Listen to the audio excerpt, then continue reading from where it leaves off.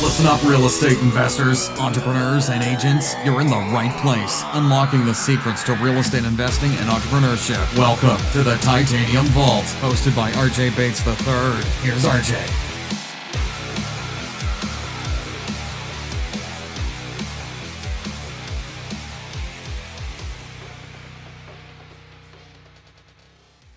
Hey guys, welcome to the Titanium Vault. I'm your host, RJ Bates. Today I'm sitting down with my good buddy, Alex Pardo. How you doing, man?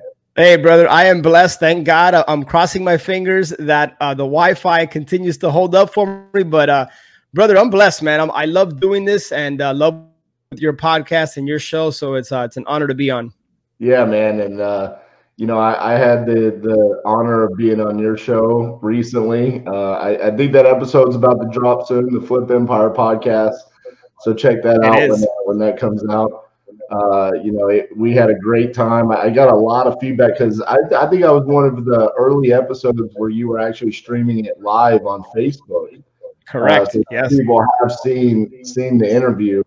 And, I got a lot of positive feedback from the show because, man, you really made me just kind of come out and be, honest and transparent.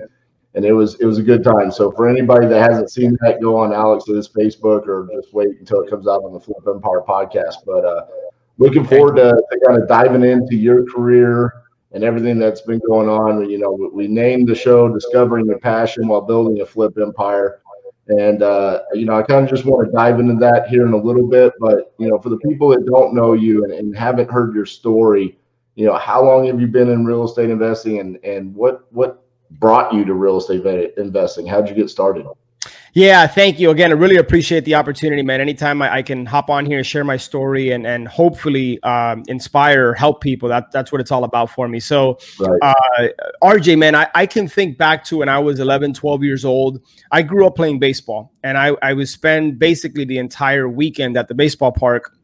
And they would have vendors after the games that would buy, essentially sell baseball cards.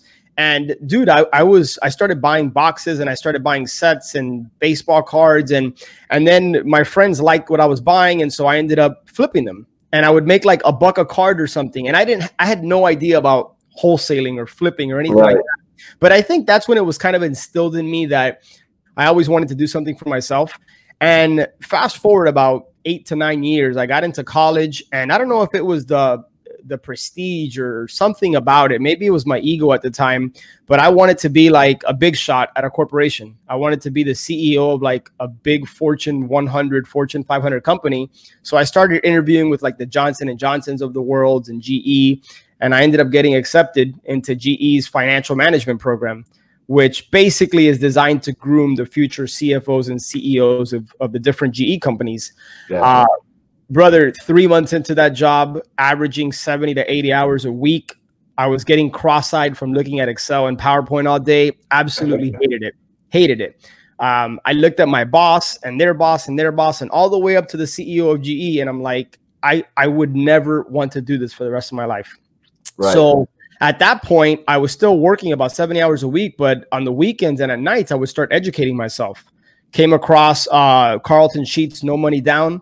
Spent a couple $100 on that, and I started just educating myself on real estate. And then that led me to Rich Dad Poor Dad and so on and so on. So by the time my 2-year contract with GE was up, like I knew it was time to make my exit. So I decided to backpack around Europe for 3 months with a couple of friends. And I was sitting at an internet cafe in Ibiza, and we were partying. I was a relatively young guy, 24 years old. And a buddy of mine, Ray, sent me an email inviting me to a boot camp called Marketing for Deals. A guy by the name of Dave Lindahl. Some people might know him, big apartment guy. Yep. And it was $997. And I'll never forget, that was a defining moment in my life because I had essentially funded my European vacation on a credit card. I was about $7,000 in the hole. I didn't have any money. And I was like, man, $997, like that was a lot of money to me back then. Right. And not that it's not a lot of money now, but it's just back then it felt like $1 million to me. Mm-hmm. And I almost didn't do it. And I ended up giving my friend my credit card and he booked it for me. A month later, I got back from Europe to the States. I attended that boot camp. And then long story short, dude, I swiped one of the pre-foreclosure letters I got in that manual not knowing what I was doing, I literally made photocopies of it. You can still see like the 3-ring binder. And I sent out about 300 and something letters to people in pre-foreclosures. I started getting phone calls, had no idea what I was doing. I was kind of following through the script they gave me. And dude, I landed an appointment. I think like my 3rd or 4th appointment, I ended up locking my first deal up.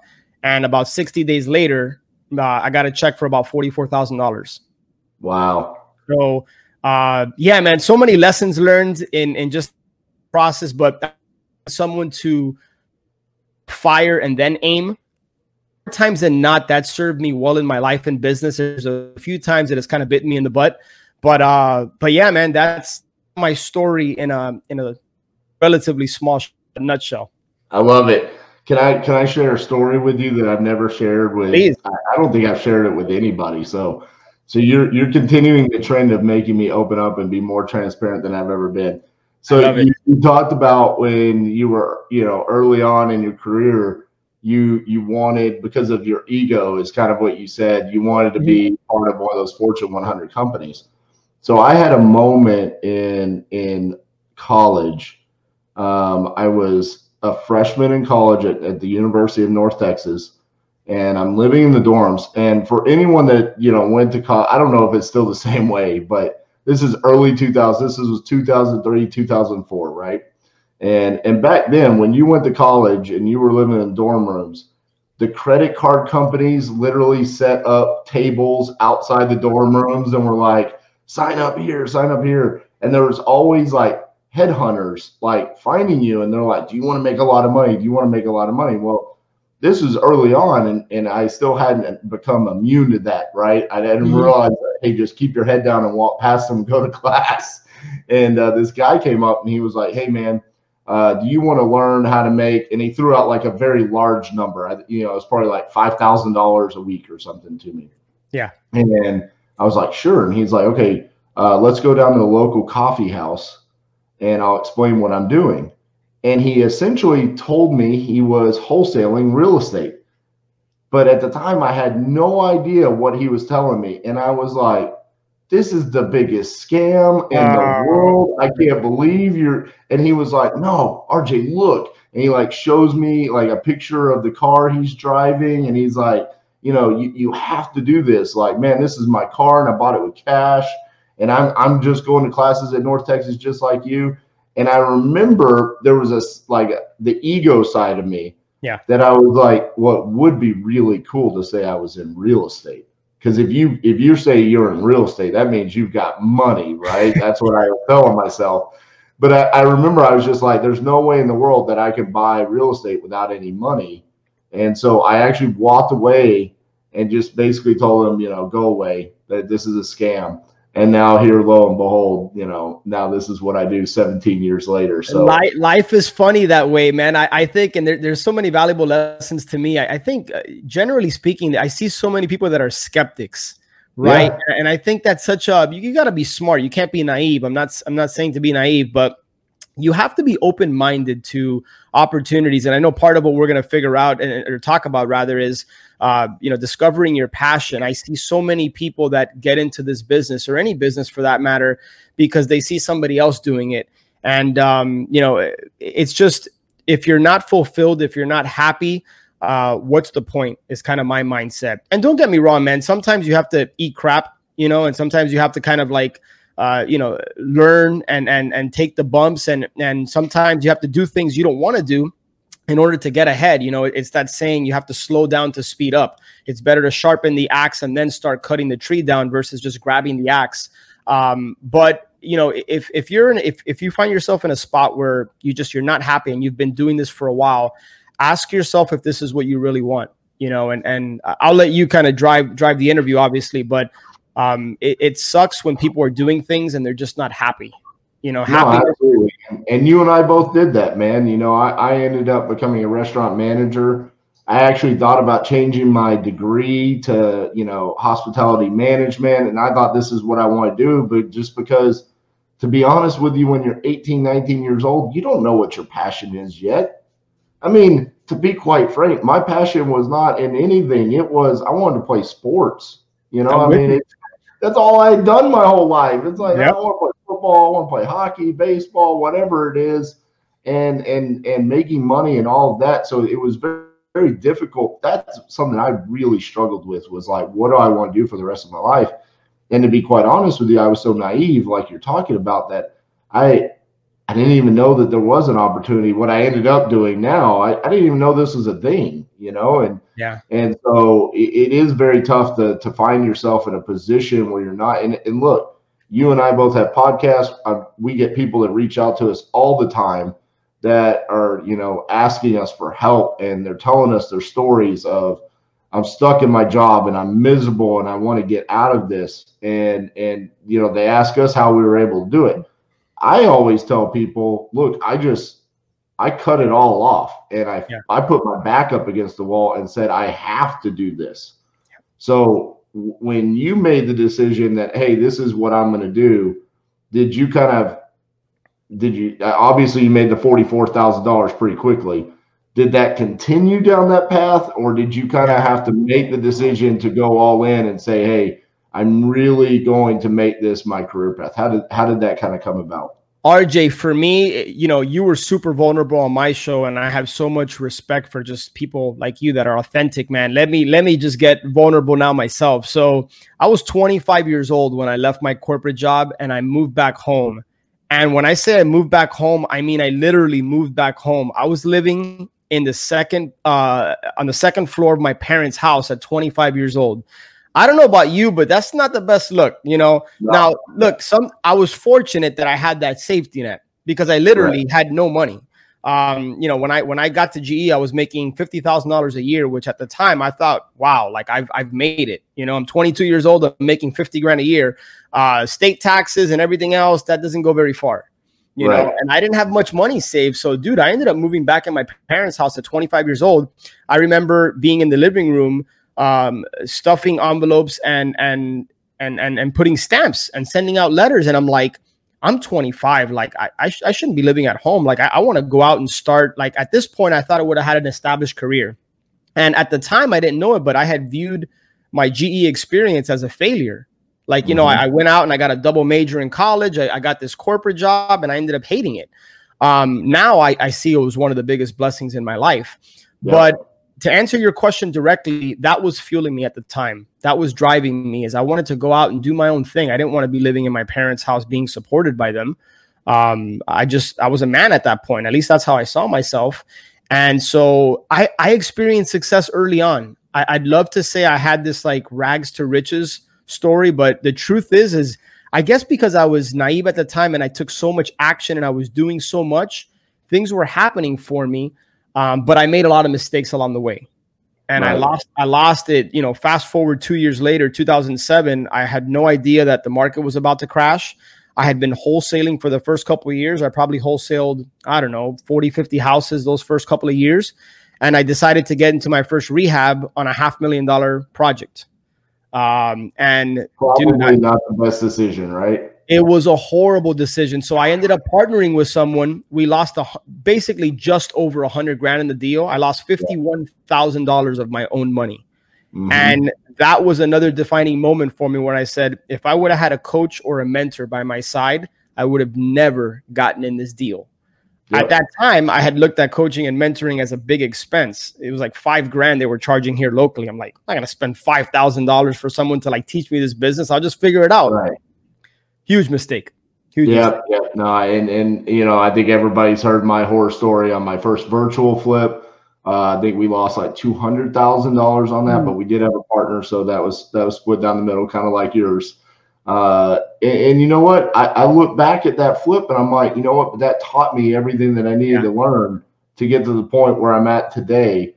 So as much as I despise that property on Carolina Street in San Antonio, Texas, I look back at it and say, you know what? It did allow me to learn quite a bit to get to where we are today. I want to go back to something that you said, though, when you were kind of talking about what gave you the fuel to do this was to get out of your parents' house, right? Mm-hmm. And I've had a lot of people ask me this question. Like, I just recently changed the cover photo to the podcast, and I've got this yelling face. I look angry. My Facebook profile is me with this angry face. And everybody that knows me is reaching out to me, like even my mom, my sister, like, RJ, you're such a happy guy. Like literally you're smiling all the time. Why are you so angry? What are you doing? And it's so funny because the way I motivate myself, the way I've always gotten motivated is by having a chip on my shoulder. Yeah. And I recently competed in the Closers Olympics, right? Congratulations, by the way. Yeah, and I had a great first round, and everybody was talking about it. And then I got defeated in the second round, which I thought I won, and I think the majority of the people thought I won, but the judges didn't, so I lost. And look, as cheesy as it might sound, I'm putting the chip on my shoulder. I found something. It's what fuels me. So I put the chip on. I'm angry. And I got to go. I have something to prove now. That's me finding what fuels myself and to translate. I mean, Cassie was telling me yesterday, she's like, Archie, you're like a completely different person since the Closers Olympics. Like, it's like you're rejuvenated almost. Yeah, I get it. And it's because I found that fuel. So for you, you had the fuel of, I got to get out of my parents' house, right? But what's the fuel after that happened? Like, now that's gone. So what kept you going at that point in time? At that point, RJ, by the way, I'm so glad that you shared that story because, The Last Dance with documentary of Michael Jordan, the Chicago Bulls, that was recently released. And I'm sure a lot of people saw that. One of the things I learned about Michael Jordan is how he would basically fabricate stories in his mind to fuel himself. Right. Yes. Whether it was somebody that was talking trash that really wasn't, but he made himself believe they were. So this is a self-awareness game. You got to figure out what motivates you, what drives you. And it's going to be different for everyone. At that time, it was getting out of my parents' house. And also for me, RJ, the fear of having to go back and get a 9-to-5 job was so much greater than the fear of failing in that business. Like when I lost $51,000, it sucked, but the thought of going back and getting a job was so much worse than losing basically 1 year's salary at a corporate job. Like for me, that wasn't an option. Right. And I'm the type of person, when I tell myself I'm going to do something, I do it. Like come hell or high water. There's just no options. And I think the takeaway, if you're listening, is when you get to a place mentally where you have to succeed, or you're going to die trying, that's when you'll succeed. I think about Eric Thomas. He's got that famous quote of, you'll be successful when you want success more than you want oxygen, or something like that. Yeah. It's kind of the same thing. You have to get to a point mentally where you can't just talk about it. You have to be about it. And for me, dude, A, I was getting out of my parents' house ASAP. B, there was no way I was going to go back and get a 9-to-5 job. Now what fuels me is helping other people. Like I have a very clearly defined vision for what I want my life to look like. And I live a vast majority of it. And I want to be an inspiration for people. That's why I launched the podcast. That's why I love getting on here, because I'm hoping that if my story connects with even one person, it's so worth it. So now my life is really about others. You know what I mean? And don't get me wrong. I don't want to make it sound all altruistic. Like I have goals and I have things I want in my life. But impacting and giving to others is a big part of that. Absolutely, man. I woke up this morning to a message from a gentleman that I've met one time at a local RIA meeting. But he's not even from here. He's from Ohio. And he said, RJ, I watched you at the Closers Olympics, and I realized that I was doing everything wrong because I never tried to close the seller.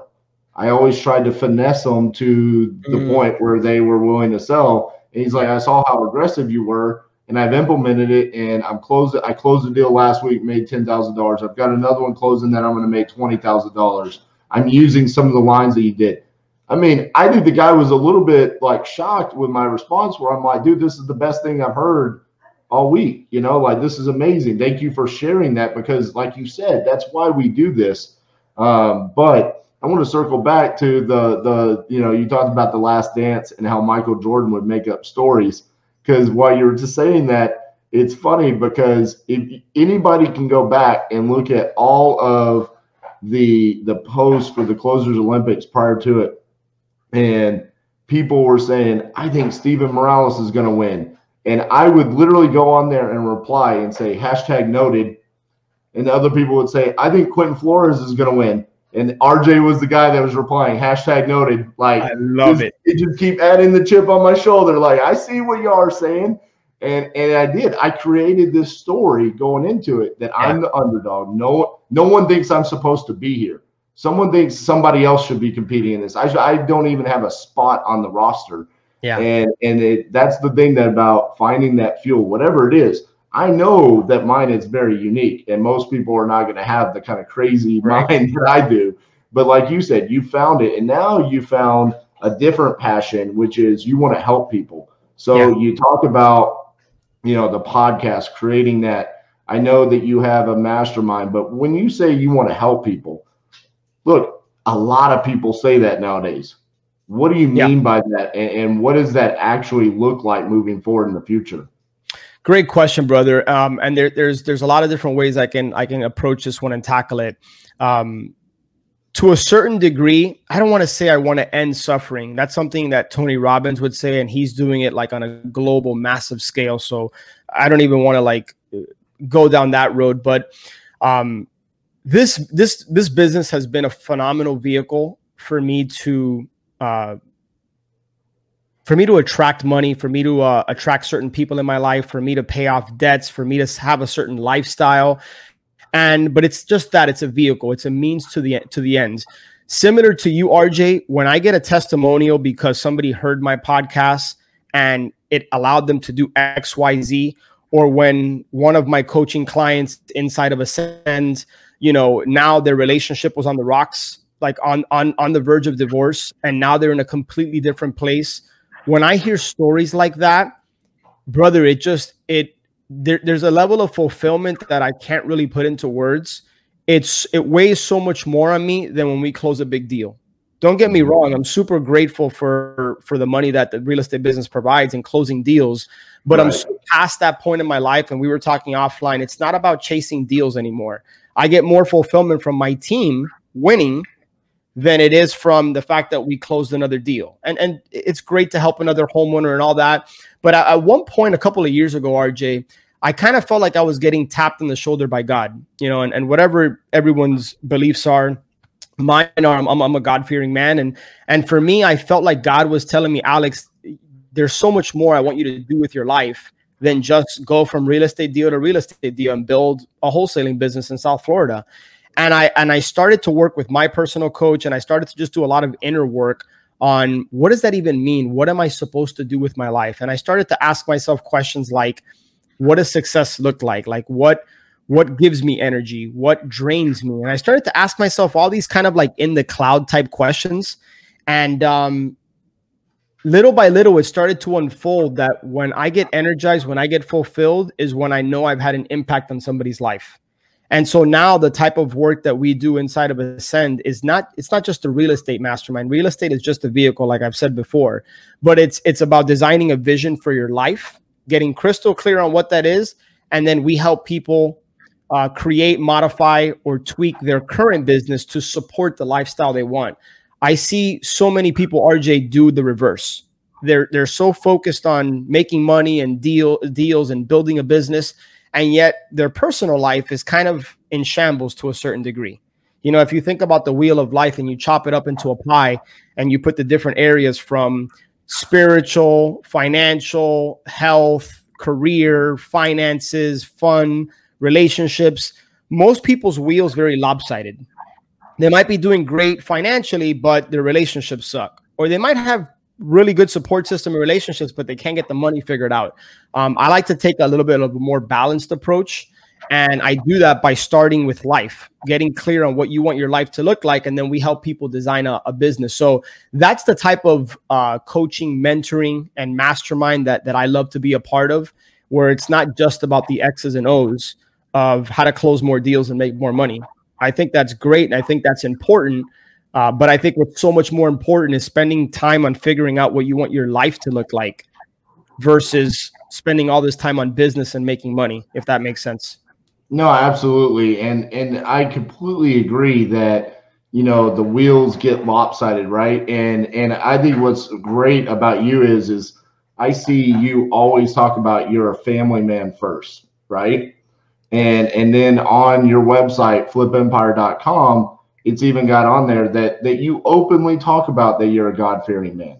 Like the fact that you have made that decision where other people might be afraid to say that because maybe someone that doesn't have the same beliefs, won't follow you. But you have made the firm stance that, hey, I'm going to come out and I'm going to say these things, and this is who I am. You're true to yourself. You're authentic. Yeah. And look, for anyone that's listening right now, it's like, hey, how is this going to help me in my real estate business? If you're feeling that way, then this podcast is exactly what you need to be listening to right now, because it's not about lists or what marketing you're doing, because I'm going to tell you right now, every list works. Every form of marketing works. We could go over it over and over and over again, but he's done more podcasts than I've done. How many podcast episodes have you done? Like 400 or 421? 421. I've done, this is going to be like 133, right? And at that, so you're talking about 500 plus episodes. Let me tell you, we've had people come on and talk about bandit signs work, driving for dollars works, direct mail work, cold calling. They all work, right? Everybody, it's just different. They just made a commitment to it. But if this is not right, and you don't have the right mindset going into your business as either the owner or a partner in it, then you are not going to find the success that you're going after. And so what Alex is talking about here with making sure you have a balanced life, this is probably the question that I get asked more often. Like I just did a podcast last night with HBHS guys down in San Antonio.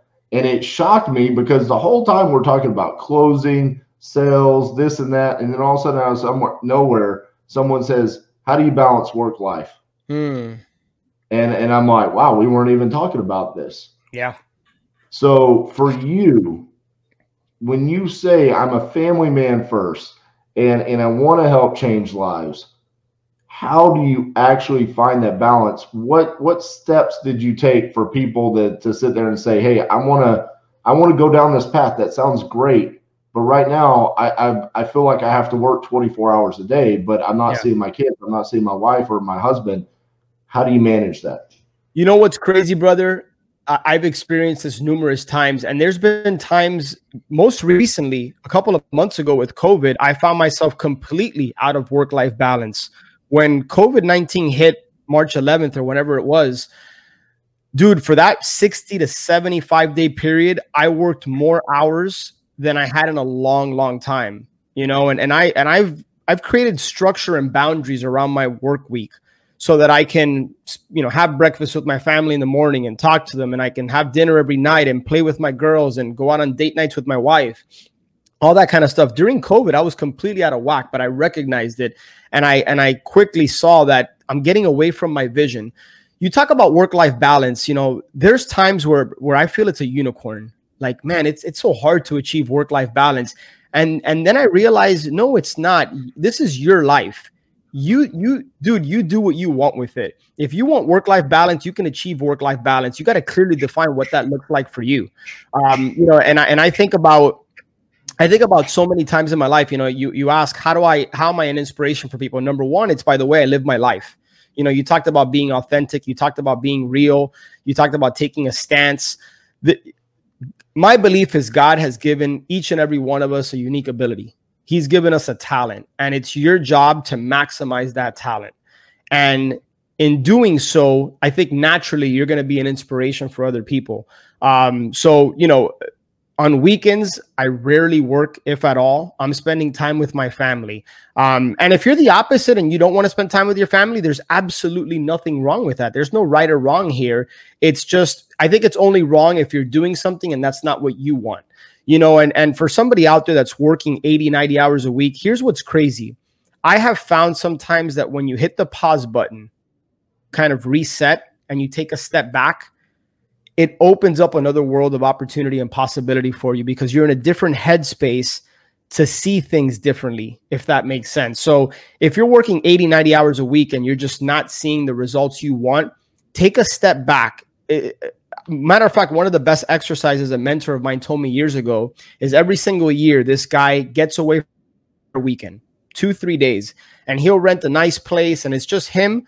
And he essentially, like, it's not no technology, it's a pen, a paper, and his thoughts. And he gets out into the environment and he just thinks about what he wants for his life. And inevitably, every single year he does this, he comes back and his business grows, his life flourishes. And I've been doing that, you know, and I don't take 3 days off because I got, 2 little girls and I don't want to be away from them. But I'll always take a day off and I'll just go out by myself and, dude, I'll just think and I'll just kind of write. And you come back with a clearer mind. And I don't know if that answers your question, but it does. And it's funny because I've said it numerous times. I'm like, I feel like I could walk into any single family real estate investor's office and immediately diagnose some of the problems and help them out. But yet, for whatever reason, I can't do it for my own company. I get it. And it's like, because we're so in it. Yeah. And we make excuses. Like, I'm not going to walk into Alex Pardo's office and make an excuse for Alex. I'm going to come in and be like, what do you have a problem with? Lead gen? Here's the reason why. Like, let's look at the numbers. Here's the reason. I come into my office and I'm like, well, we had to change this system. And we tried this list, but it was a little bit slower. And okay, we had this person quit and that person was in training. Excuses, And so what you're talking about is kind of separating yourself from that, looking at kind of from like an eagle's view, and then you're able to make better decisions moving forward. And I think that's a great point, and going back to something else you said where it's like, hey, for the people listening, it's like they want to work those 80, 90 hours. You're right. We're talking about balance for you and your desire and where you want to go, right? And again, going back to our whole point is discovering your passion. Alex's passion is that he wants to help change people's lives and he wants to be there with his family. Your passion might be you want to build a $50 million company and you're not going to stop until you get to that point. Yeah. That's just not Alex's passion right now. That's not what he's wanting to do. So that's the important part, is just finding out what it is exactly that you want to do. So I want to, before you keep going, I think this is so timely that you said that. And I think you're 1,000% right. But I want to give people a little bit of a different perspective. I just pulled this up right now. So this was posted in our Ascend Facebook group. One of our members shared this and I thought it was so spot on. It's a little bit of a different perspective than what you and I are talking about. And it's pretty short. Let me just read it here, RJ. It says, what do you want? Do you even know? Knowing what you don't want helps bring clarity on what you do want. So just flip it. And when I read that, I was like, wow, that's such an easy shift. And it can really open up what you do want. So many people are trying to figure out, what do I want in my life? And we started the show kind of talking about that. What do you want for your life? How do you figure that out? So what I would challenge you to do if you're watching this or listening to this in the future, ask what you don't want. And that can reveal what you do want. So I just wanted to share that because we were talking about it and it was in the moment. That's pretty crazy, man. And, I was on a podcast with Antoine Campbell, and his last question is where's RJ going to be in 10 years from now? And it was funny because I used to ask that question way back when. I used to ask people, where do you want to be in 5 years from now? And his was 10 years. And my answer was very generic, but it was essentially, I just want freedom to do whatever I want to do. That's basically, it wasn't, I'm going to own this many units, or I'm going to have sold this many houses, or I'm going to be doing a gross revenue of this much or a net profit of this much. It was just, I'm going to be 45 years old in 10 years. Yeah.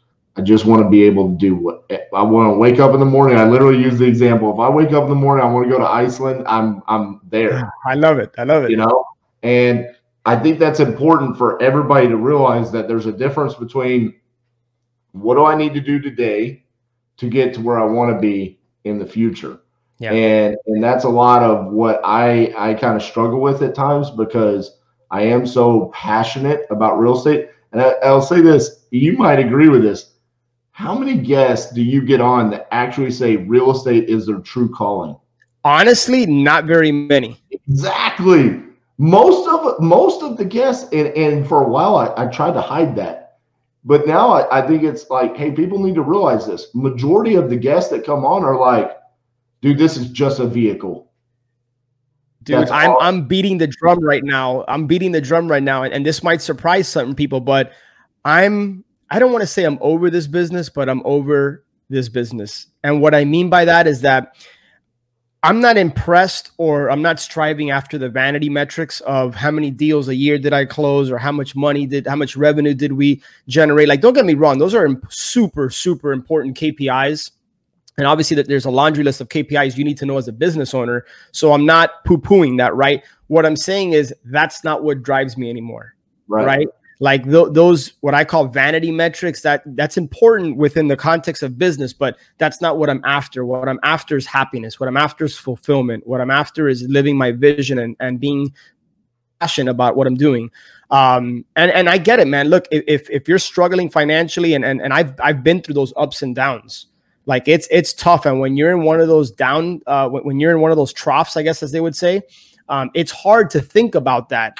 But I think that's when you have to think about it. You know what I mean? I think that's the time where you have to like roll up your sleeves, so to speak, and say, what do I want for my life? And is the path I'm going down what's going to get me to where I ultimately want to go?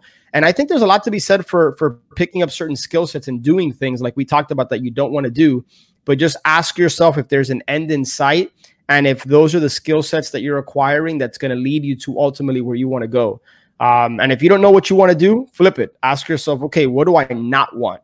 And get clear on that. And look, here's the other thing. It's always evolving, right? Like this is not a take one day, write it down on paper, and it never changes. No. Like since I've started the podcast, my mind has changed on multiple things.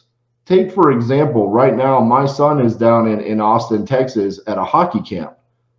I'm here working.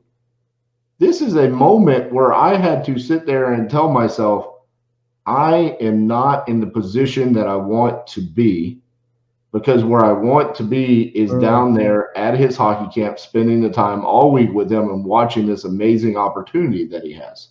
Yeah. But instead, I had to tell myself, I haven't earned that yet. And I can't do it. I have an obligation to not only my company, but also to my family to make sure that I support them. But mentally, I'm just like I talked about putting a chip on my shoulder during the closing Olympics. This is a chip on my shoulder personally, where I'm like, dude, we should be further along. Like I should be in a better place than I'm at today. Yeah. And I've got to make some serious changes. Like let's have that conversation. Let's talk about the fact that we're not where we want to be because I can't go do whatever I want to do. Yeah. And it's important to have those conversations with yourself on a regular basis and not beat yourself up over it. No, exactly. But sit there and talk about tangible things. That's when you start talking about, okay, what are we doing internally in the business? And you start looking at those KPIs and things like that. But it all starts with what you're mentally talking to yourself and you're saying to yourself throughout the process. Yeah. So, man, I love this conversation because I think this is so important for people to understand. And you and we've been doing this for a while, and we interview so many people. Yeah. And to be able to sit here and realize, honestly, this is probably the most important part of being an entrepreneur. Like making sure that you fully understand what you're actually trying to accomplish within your business and the health of your mindset. So let's talk about, you said COVID happened. You had to work more hours than you'd had to work in a long time, which is funny because everybody thought everybody was quarantined and wasn't working. But you and I actually talked about it. Dude, the hours doubled. Yeah, exactly. I could not understand how people were like twiddling their thumbs, watching Netflix all day. I'm like, dude, I don't have time for anything except what I got to do. You know what I mean? Exactly. So when those moments happen where you're working so hard to get to the freedom aspect and then something completely out of your control like COVID happening and it rips that away from you, how do you both like mentally and just within your business kind of overcome that struggle? Yeah. When it's like, man, I've worked for this freedom and now I just got yanked away from me. How'd you kind of overcome that? Such a good question. What immediately comes to mind for me, and I'm gonna steal a line from Tony Robbins, the great Tony Robbins. For years, RJ, I've chosen to see life as something that happens for me, not to me. So immediately when COVID hit, and I was like, wow, this just got real. Like it hit the fan, as they say. I took a step back and I said, okay, this is an opportunity to step up, and this is a blessing. I don't know what that looks like.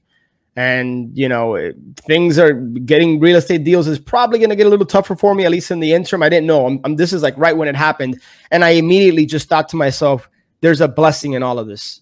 I just have to look for it. And I think when you choose to, you can see that cup half full or half empty. So when adversity strikes, you're meant to learn, you're meant to grow. But do you choose to see it that way? Or are you going to kind of throw yourself to the party? And I heard this on a podcast years ago, and it served me very well since then. Whenever something like adversity strikes and it's rough, I give myself a very short period of time to feel whatever I feel. And then I just kick it into overdrive. And I'm like, all right, now it's time to like see this for what it's meant to be, which is a blessing. And this is happening for me, not to me. And that's the simplest way I can tell you that I personally deal with adversity. So when COVID hit, dude, it got my blood pumping. It got like, because I didn't know what was going to happen. You know what I mean? And there was going to be a lot of change. I knew that. I just didn't know what it looked like. My team, I could tell they were somewhat fearful. And so I had to quickly control the narrative and tell a different story. Yeah, look, I don't know what's going to happen over the course of the next 30, 60, 90 days, but here's how we're going to approach what we do. Let's just focus on what we can control. Let's not worry about the outside. Right. So that served me well, man. And look, by no means do I have all the answers. I certainly don't. And I make mistakes on a daily. You know what I mean? Like I make a ton of mistakes, and I certainly don't have all the answers. I still have coaches I go to and masterminds I'm a part of, just like you. I connect with guys like you. And sometimes, hey, dude, I'm struggling here. I got this going on. Yep. Be open. Don't pretend like you have all the answers, because nobody does. Right. But yeah, man, it's just, I think it's all perspective. I think it's all how you choose to see what happens to you. Yeah. So, all right. Last question before we wrap up here. We talked about, the mindset aspect of things, and we titled this Discovering Your Passion. I want to tap into what I think is going to be a fairly large amount of people listening to this podcast, which is, I don't want to start a podcast. I don't want to start a mastermind. I don't want to be an influencer of sorts. I don't want to change people's lives. Like that's not a calling of mine. Yep. And I don't want to have a $10 million real estate company either. I don't really know what my passion is. What are some things that someone could do to try to essentially find that passion? Yeah. If they're quote unquote lacking passion for anything, like, great. Because I think there's a lot of people that kind of just look around and they look at someone like you and they're like, well, that's great, Alex, that you want to change people's lives, but I don't think I can, or that's not something I want to do. How do they find that? There. First of all, for those people that are listening, that you find yourself in that position, I applaud you. You're in an amazing place. And that might surprise you to hear that coming out of my mouth, because, dude, the world is your oyster. Like, go on an exploration. Like, play with this, play with that. Figure out what, like, talk to people, network with people, put yourself in environments and situations, and just be open to whatever the world, the universe, God, whatever you believe in is going to bring into your world. But it doesn't happen until you take some type of action.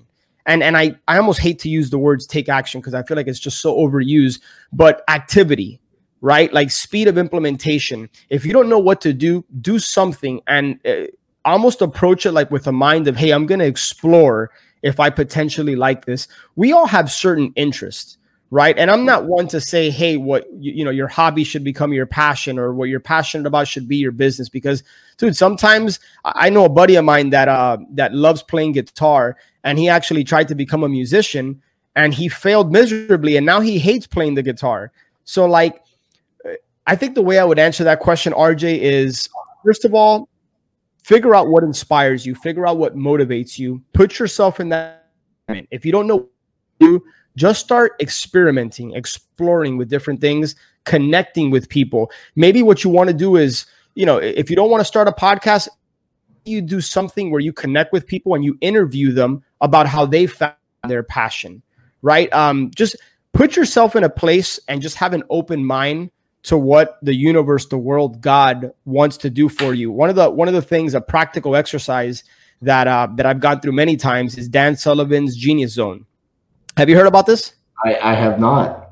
So Dan Sullivan, owner of Strategic Coach, he's got this exercise called the Genius Zone. And the Genius Zone, in a nutshell, let me in a minute or two try to explain it. It's an email that if you Google Dan Sullivan Genius Zone email template, you should be able to find it. Essentially, it's an email that you send out to 20 people that know you. And it should be a mix of family, friends, coworkers or associates, acquaintances, just people that know at least a little bit about you. And the email basically says, hey, I'm doing a lot of inner work. I'm trying to discover my calling, my passion, my unique ability, my genius zone. What do you think from your perspective comes natural and easy to me? What do you think are my strengths? And when you send this out to 20 people, ask me how I know. You're going to have to follow up several times because people are busy and they got their own thing going on. Oftentimes, people see things in you that you might not even see in yourself. Like when I did this exercise, RJ, I had easily 80 to 90% of the people told me I was a great connector. I never once thought of myself as a connector. Like never once. Like it just never even dawned on me that I naturally, when I talk to you, if I know that you want something or that you're challenged with something, naturally my brain goes to work. Hey, let me send him this resource or let me connect RG with this person. That's just how I operate. And I didn't even know I was doing it. So when you figure out what your zone is, that's what you need to start leaning into. I love it. From there you can discover potentially what you're passionate about. So you gave two great answers there, and I'm just going to back them up with giving personal examples of how what you just said have actually happened to me. So, Cassie, my partner, she's always told everybody, RJ's the best closer I've ever seen in person. And I always thought she just said that because she's my partner, right? Like that's what she's supposed to say. She's supposed to talk me up. And because she kept saying that, it gave me more and more confidence. And then going through the Closers Olympics, it was like, man, you weren't just, it was like she gave me that confidence. And I was like, you weren't just saying that. Like, hey, I'm actually pretty good at this. Mm-hmm. And it was funny to see that because I never once thought of myself as a good closer. Yeah. Like that's not ever something I told myself. I've never gone on a podcast and said, man, I'm great at closing sellers. That's never been something I've ever said. But she said that and it made me feel that way. The second thing is taking that action, right? I love doing podcasts. Prior to ever being on a podcast or having a camera in my face, I would have told you, no way, absolutely not. I'm not going to do it. The first ever podcast that I was ever on was the Joe Fairless podcast. And I did it on my cell phone, standing inside Cassie's laundry room. And wow. For the first minute, I was so nervous, I could barely even speak. It's archived now because it was so long ago, but I used to go back and listen to it and laugh at myself. I couldn't even say, like, thanks for having me, Joe. I was just out of breath. There was nothing there. I can relate. Yeah, and then I went on Don Costa's podcast right after that, and I felt more comfortable, and from there I literally those are the only two podcasts I ever listened to prior to starting the Titanium Vault. Can I share something with you, RJ, along those lines, really quick, man? And I want to be respectful of time, so you just let me know when we got to cut off here. But I used to be fearful of public speaking. Now I feel like I do it all the time, right? The first 200 and something episodes of the Flip Empire show was audio only. Yep. I never once did it on video because I was nervous to be on video and see myself and the other person. And like, I wasn't intimidated by it. There was something about it that didn't make me feel comfortable. And I realized whatever you're fearful of is what you need to lean into. And most people, this is where they stop, right? Like we all have fears, but you got to break through that. You got to, it's that false evidence appearing real. It's BS. It's the stuff we make up in our heads. So man, I've done 421 episodes. more than half of them were just audio only. And that was a big mistake. I wish I had those video files now, right? For numerous reasons. And now I'm so comfortable just getting on a stage or getting in front of a camera. Like, it's just because you do it and it's consistency. And now it just becomes almost like second nature. Like, I completely forgot people were watching us. You get immersed in the conversation and you're just in the moment, you know? Amen, man. And look, to that point, I did the same mistake. I do have the earlier episodes on YouTube, but if you go watch it, it's just a static image of the guest face. That's it. Well, that's better than me, man. All the way up until like half of last year. We've probably only been doing the video for like a year now. There you go. And I'm like, what was I thinking? I didn't want this little tiny camera in front of my face. And my first ever guest on the podcast was Daniel Moore from Propelio. And after the interview, he was like, man, that was great. We got to get you to come on Propelio TV. And I was like, oh, no, dude, I don't do like the cameras. And he was like, what are you talking about? Fast forward like a year and a half, I go on Propelio TV, and then I have a show on Propelio TV. I mean, we were full on Titanium Tuesdays, the cameras, the light, and I loved it. I absolutely loved it, man. So to your point, go out there and just take the action. You never know what you're going to fall in love with. If you're just sitting there and you're like, I just don't know if this is for me or not. I know a ton of people that have gotten into the media side of things, real estate side of things, because they went out and they did it one time, they fell in love with it. So that's right, Alex. Thank you so much, man, for sharing everything that you did today. Guys, I know this wasn't about real estate, but this is about real life. This is about overcoming your mindset as an entrepreneur, and like we titled it, discovering your passion. Alex, I'm so happy for you, man, that you found that passion, and I look forward to continuing to follow your journey on changing people's lives. Not only with the Ascend Mastermind, but all of the other things that I know you're going to create in the future. So honored to be your friend and to be able to share each other's podcasts with other people. Guys, like I always say, that's our episode for this week. If you're watching on iTunes, I only accept 5-star ratings. Normally I tell you to take the lower ratings and give them to somebody else, but not Alex, okay? Really, Steve Train's the only guy that likes 3-star ratings. So you can give him but 5-star ratings only for us. And if you're watching on YouTube, make sure you give us a thumbs up and hit the subscribe button. Alex, thank you so much, man. Thank you, my friend. Love what you're doing. Appreciate you. Thanks so much for listening to the Titanium Vault with your host, RJ Bates III. For more info and to stay up to date, visit www.podcast.thetitaniumvault.com and on facebook.com/The Titanium Vault. If you enjoyed the episode, please rate and review, and we'll catch you next time on the Titanium Vault.